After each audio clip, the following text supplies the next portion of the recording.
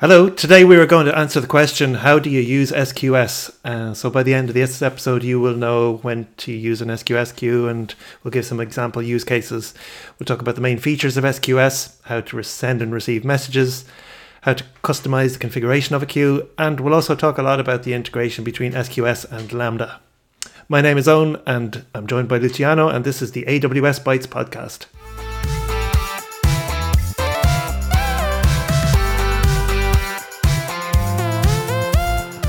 In the last episode, we talked about all the different AWS event services you have, and today we're going to do a deep dive on SQS. So I think we had a classification of event systems the last time, Luciano. We had point-to-point systems, we had pub/sub, and we had streaming. So SQS is a point-to-point system. What is it good for? Yeah, so in the last episode, we gave a few high-level details about SQS, so let's deep dive. We mentioned that decoupling producers and consumers is generally a good use case for SQS. Also, it's a good service to add reliability, because basically when you add SQS, you have an easy way to store messages persistently, so you can consume them later.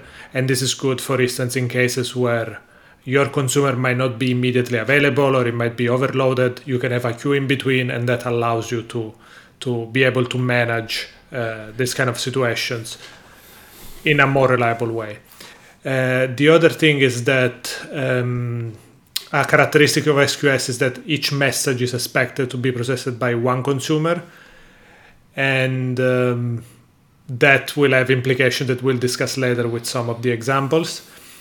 Also, multiple consumers allows you to scale highly. For instance, if you are producing many messages and for some reason your application is more and more successful, so the number of messages grows exponentially, You can keep allocating more and more consumers, and you will just get all the messages being distributed, and you can compute in a more parallelized way.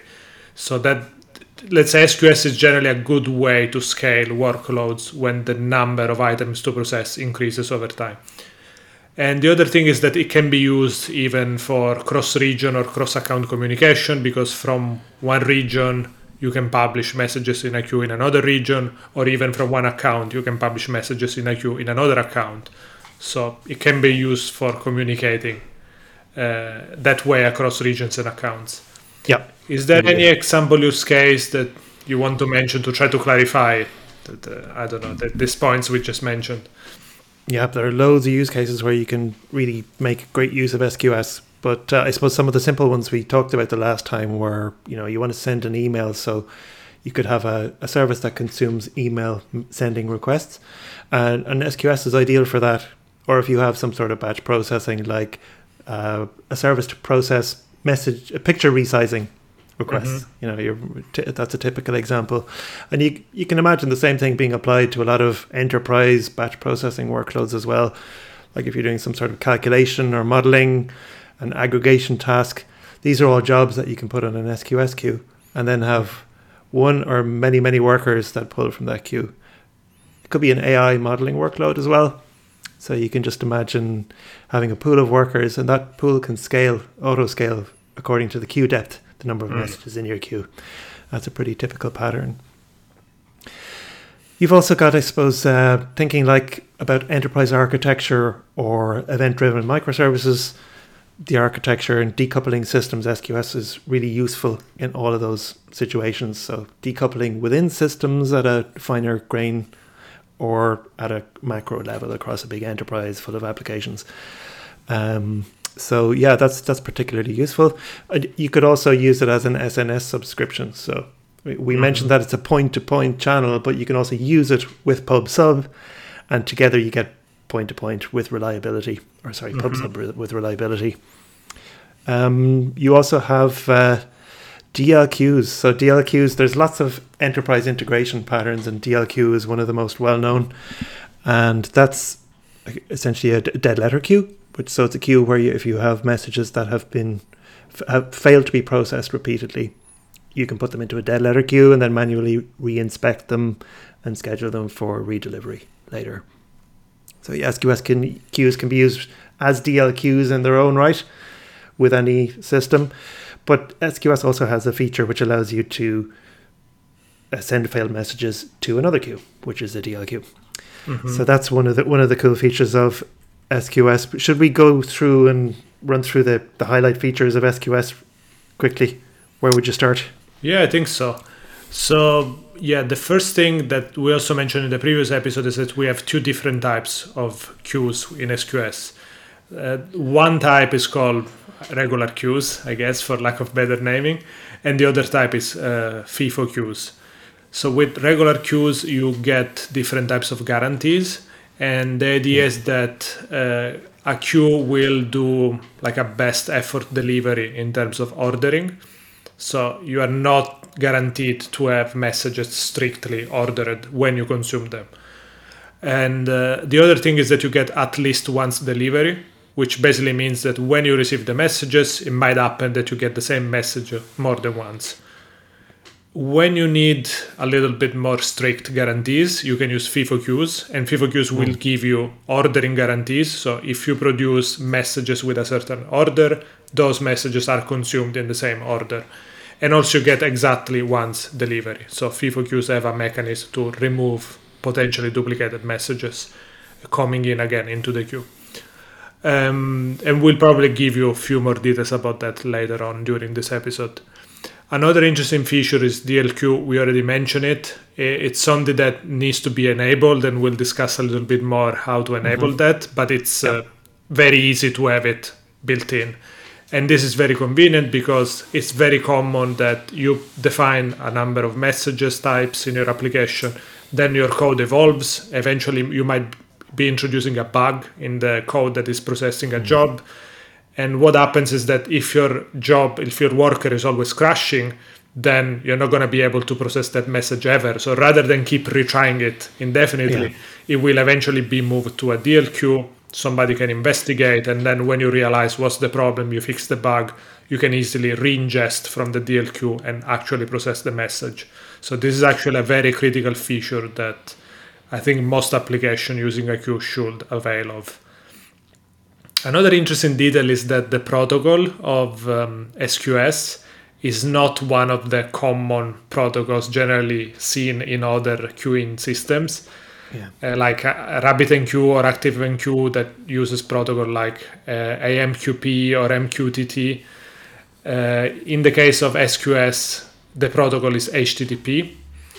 I don't think it makes a huge difference at the end of the day because the way you interact is through the SDK, so you don't get to really work at the protocol level. But there might be different features and different characteristics in terms of performance because of the underlying protocol. So that might be interesting to know for some people that are coming from other queuing systems. For sure, yeah. Then we also have server-side encryption, so messages are encrypted in transit, and I suppose also they are stored encrypted. At rest. At rest, sure, we have message delays, which basically allows us to configure in different ways how and when the message should appear in the queue. We'll mention a few examples later on. The other very interesting thing is that SQS is durable and available pretty much by default. Also scalable. That means, for instance, if we look in contrast Kinesis, with Kinesis you need to do a little bit of capacity planning. You need to understand how many shards you need to provision, and that's generally based on what is the throughput that you want to achieve. With SQS, you don't have to worry about all this stuff. Queues will automatically scale for you, and you don't need to pre-provision any of that stuff. So in general, I would say that the biggest feature of SQS is that it is a very simple, true to its name, a very simple queuing system. And therefore, it's very easy to integrate in most applications, and you get very good performance basically straight away without having to go crazy with configuration. Is there anything else worth mentioning? Maybe, I don't know, some interesting integrations with other services. What do you think? Yeah, for sure. On the integration with other services side, we can think, I suppose, about the producer side and the consumer side. So when you're producing messages, A lot of services are there that target SQS already. So if you've got an API gateway, you can back that with a queue. So you can send messages from API gateway directly to a queue. We already mentioned SNS subscriptions. So SNS and SQS play very nicely together. EventBridge too, in the same way. And you can also integrate it into step functions. So it's pretty well integrated on the production side. Of course, we could talk about the consumption side, but for both consumption and production, you can also use it programmatically. So let's talk about how do you send a message and how do you receive a message. So on the sending side, there's a send message API and there's also a send message batch API. So you can send a single message or you can send up to 10 in a batch. So that's the limit in a batch. Then when you receive, you call, on the consumption side, it's essentially a pull mode. So you have an SDK or an API that you use to call receive message, and receive message also allows you to receive up to 10 messages at a time. So you can choose to receive 1 or up to 10. And that operates in 2 modes. You've got short polling mode and long polling mode. So short polling is basically saying, give me a message if one is available, but if no message is available, just return. So that's essentially a 0 seconds wait time. But you can also do long polling where you can say, wait up to 20 seconds for messages to appear and then return. So the difference there is it depends on the volume of messages you're expecting and the nature of your system. I suppose it's important to kind of bear in mind that if you're polling more frequently, that's an extra request. SQS is priced essentially on the number of requests. There's also data transfer, but it's fundamentally about the number of requests. So you can bear that in mind. So once you call receive message, then you can do your message processing and then delete. So it's essentially like you're starting a job and then you're committing to the fact that you've processed the job by calling delete message at the end. So there's 3 steps essentially when you're a consumer. So the interesting thing there is what happens when you forget to delete. And yeah, that's really important. So can you describe that, Luciano? What would you expect to happen if you forget to delete a message from a queue after you've processed it? Yeah, so I'm gonna try to give a brief description of that. I think we will understand more how that really works when we deep dive into the actual configuration. Yeah. But in general, SQS never really deletes messages that have been delivered to a consumer, because it's waiting for the consumer to acknowledge that the job was completed. And that's done through an explicit call to the delete message API. And so if that doesn't happen because either you forget to do that in your code, or maybe there is a bug and the worker crashes before it's actually able to delete the message, the only thing that SQS can do is assume that something went wrong. Maybe the message was not delivered. Maybe the job was not processed correctly. So it's going to make the job eventually reappear in the queue so that it can be processed again. So it's kind of taking a sane default to make sure that you have a chance to process that message again in case something went wrong. So yeah, make sure to delete the message when you completed processing it. Otherwise, you'll end up reprocessing the same job over and over again. And of course, your queue will grow indefinitely because you'll keep accumulating more and more messages that will always reappear in the queue until they are completely expired because of the duration of a message in the queue. Yep. So given that we are starting to talk more and more about the different configuration options, should we deep dive into that? Let's do that. Yeah, you mentioned, so around the deletion, it's all down to visibility, right? You mentioned this thing about messages, they're not deleted, they just become invisible. So then my understanding of message visibility, maybe you can chime in here, but if you receive a message, you mentioned it remains in the queue, right? So you said that that prevents other consumers from seeing it. So it gives you the first consumer, a chance to process it. Exactly. So there's a visibility timeout. So the clock is ticking and the consumer has to process it within this visibility timeout. And after that timeout has elapsed, if it hasn't been explicitly deleted, it's going to reappear, right? So this is a configuration setting. Then you can set a queue level, but you can also set it at an individual message level when you call receive message. So it can be 0 seconds, it can be 12 up to 12 hours, but the default is 30 seconds. Yeah, I guess one case where this can be important is if you have a job that you know is going to take you a long time to process, make sure to fine tune this visibility timeout, because if it's too low while you are still processing that message, it will already reappear in the queue. So you end up with duplicated processing because of that. So that can be another issue that can happen when you have long running processing jobs. Yeah, that's a good one. And we're going to talk about Lambda later, but Lambda has its own timeout, and you want to make sure that they align the SQS timeout and the Lambda timeout, because it doesn't make sense for your Lambda to take longer than your visibility timeout, right? Because you'll end up with that situation. Another configuration option I think worth mentioning before we kind of move on is message groups, because we talked about FIFO queues and the ordering guarantees that you get. So those ordering guarantees aren't for the whole queue. You can actually partition it into ordered streams using message groups. It's a bit like the way ordering works with Kinesis shards, except different. But the concept is the same, right? Because it means that you can define multiple groups, and then you can still get parallel processing with ordering. So it's a nice way to balance that. But then the order guarantees and the delivery guarantees are per message group ID. So that's interesting to know. There's a whole set of other configuration options, like you can set up message delay, you can set up the queue retention up to 14 days. You could put a specific resource policy in there for security, a redrive policy for DLQs. We mentioned that already. And on FIFO queues, actually, you can also do deduplication. So you can ensure that you got the exactly once delivery semantics by making sure SQS can recognize when you've got a duplicate.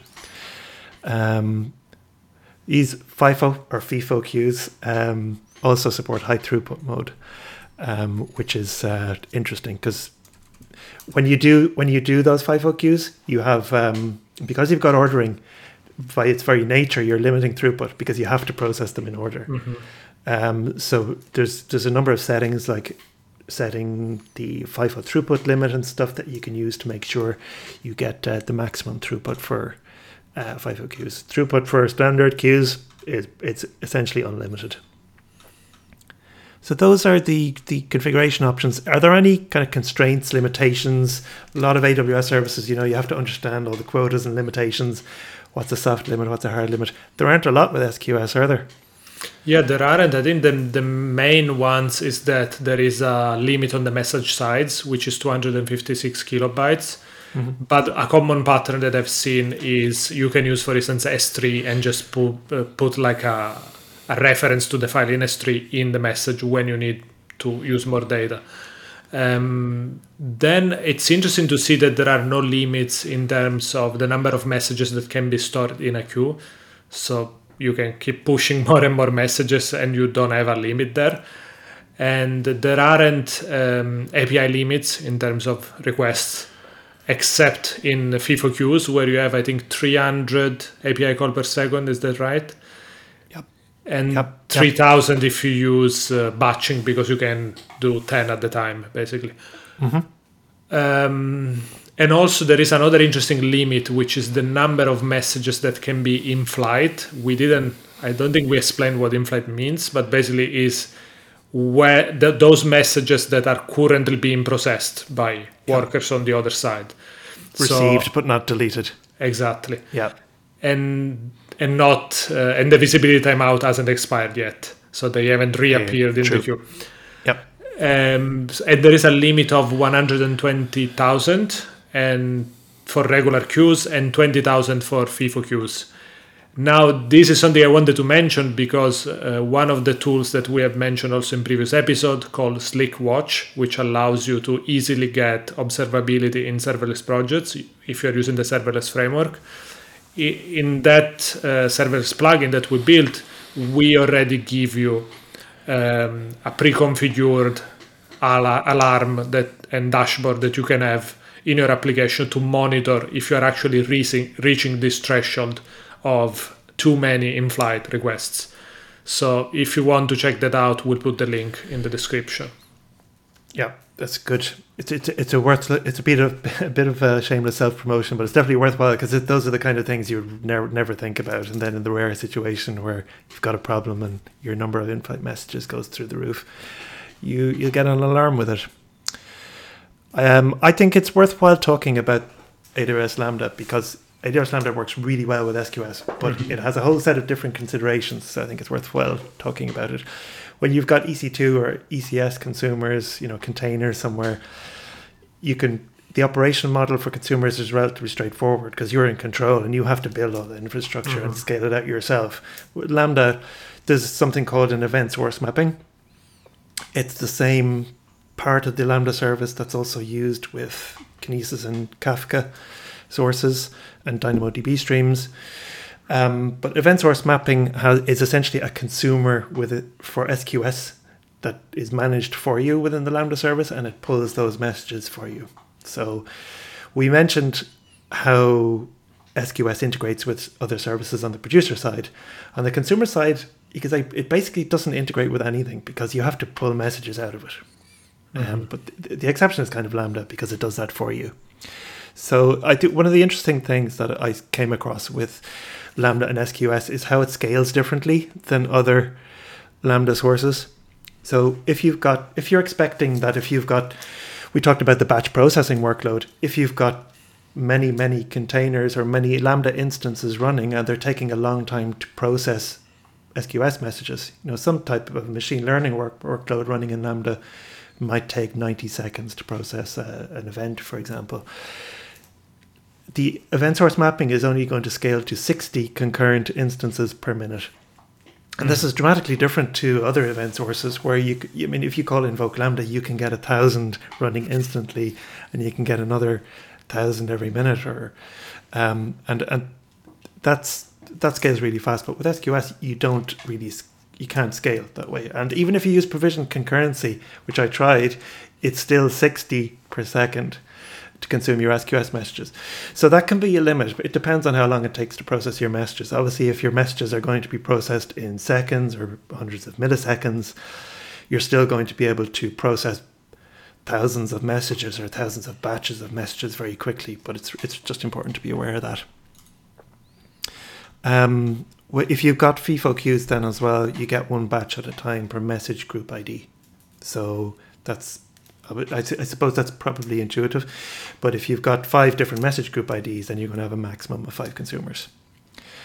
There's also some interesting configuration options like the batching. So you can configure if it should invoke your Lambda after a predefined number of seconds, like every 6 seconds, for example, or if it had received a certain threshold number of messages, or also just based on the payload size, so the number of megabytes that it has accumulated. So that's a whole set of configuration that you get with the Lambda service and SQS. And a really new one is the event filtering, which came out just late last year. And this is kind of interesting because you can filter at the event source mapping level and say, I only want to filter messages matching this pattern. And you can do, JSON filter or a string filter. What that actually means sometimes is that if your consumer doesn't match a filter, you can still end up losing messages because they've been processed by the event source mapping, but they just haven't been sent onto your Lambda because you filter them out. So you have to really think about the semantics there and whether if you want another consumer to be able to pick up that message, you might need to re-architect the message delivery setup. And the last thing I'd say about Lambda is just that cross-account Lambdas with an SQS in a different account are also possible, which is really helpful. I wish that was available for all services, including Kinesis, but that's really helpful for integration across multiple applications when you've got a multi-account setup, which is best practice these days, separate account per application, per environment. So if you want to communicate across applications, it's a really good way to do it. Yeah, I think the way you describe the integration with Lambda, it feels like there is a lot of magic that AWS does for you. So you can basically build something quicker. But I think it's interesting to understand what's really going on under the hood so you don't have surprises there. So I think that was a good one to cover. Yeah, it's an interesting one because Lambda is simple, SQS is simple, but they've got they're building more and more configuration options to make it more powerful. So, you sacrifice some of that simplicity with the power then you get. Mm-hmm. I think that Lambda kind of concludes a lot of the topics around SQS, but I did want to call out a couple of talks that came up at reInvent last year. Some really good new talks all around the idea of enterprise integration patterns and message-driven architectures. And it covers SQS, but also all the other services that we're going to talk about in this series. And one of them was by Gregor Hoppe, who was one of the authors of the Enterprise Integrations Patterns book, a book I read a long time ago, which is very good for understanding all the different types of message-driven workflows you can have in applications. So there's one by him, and there's a couple of others that we're going to put in the show notes. And if people are interested in event-driven architectures and how you can build really powerful architectures with very simple services without having to build a whole lot of infrastructure, I think these are really, really worthwhile. So really strong recommendations on those. And with that, I think we'll leave it for this episode. But please follow us, especially if you want to hear more about the Event-Driven Architecture series. We're going to cover the SNS in the next episode. So thanks very much for being with us, and we'll talk to you then.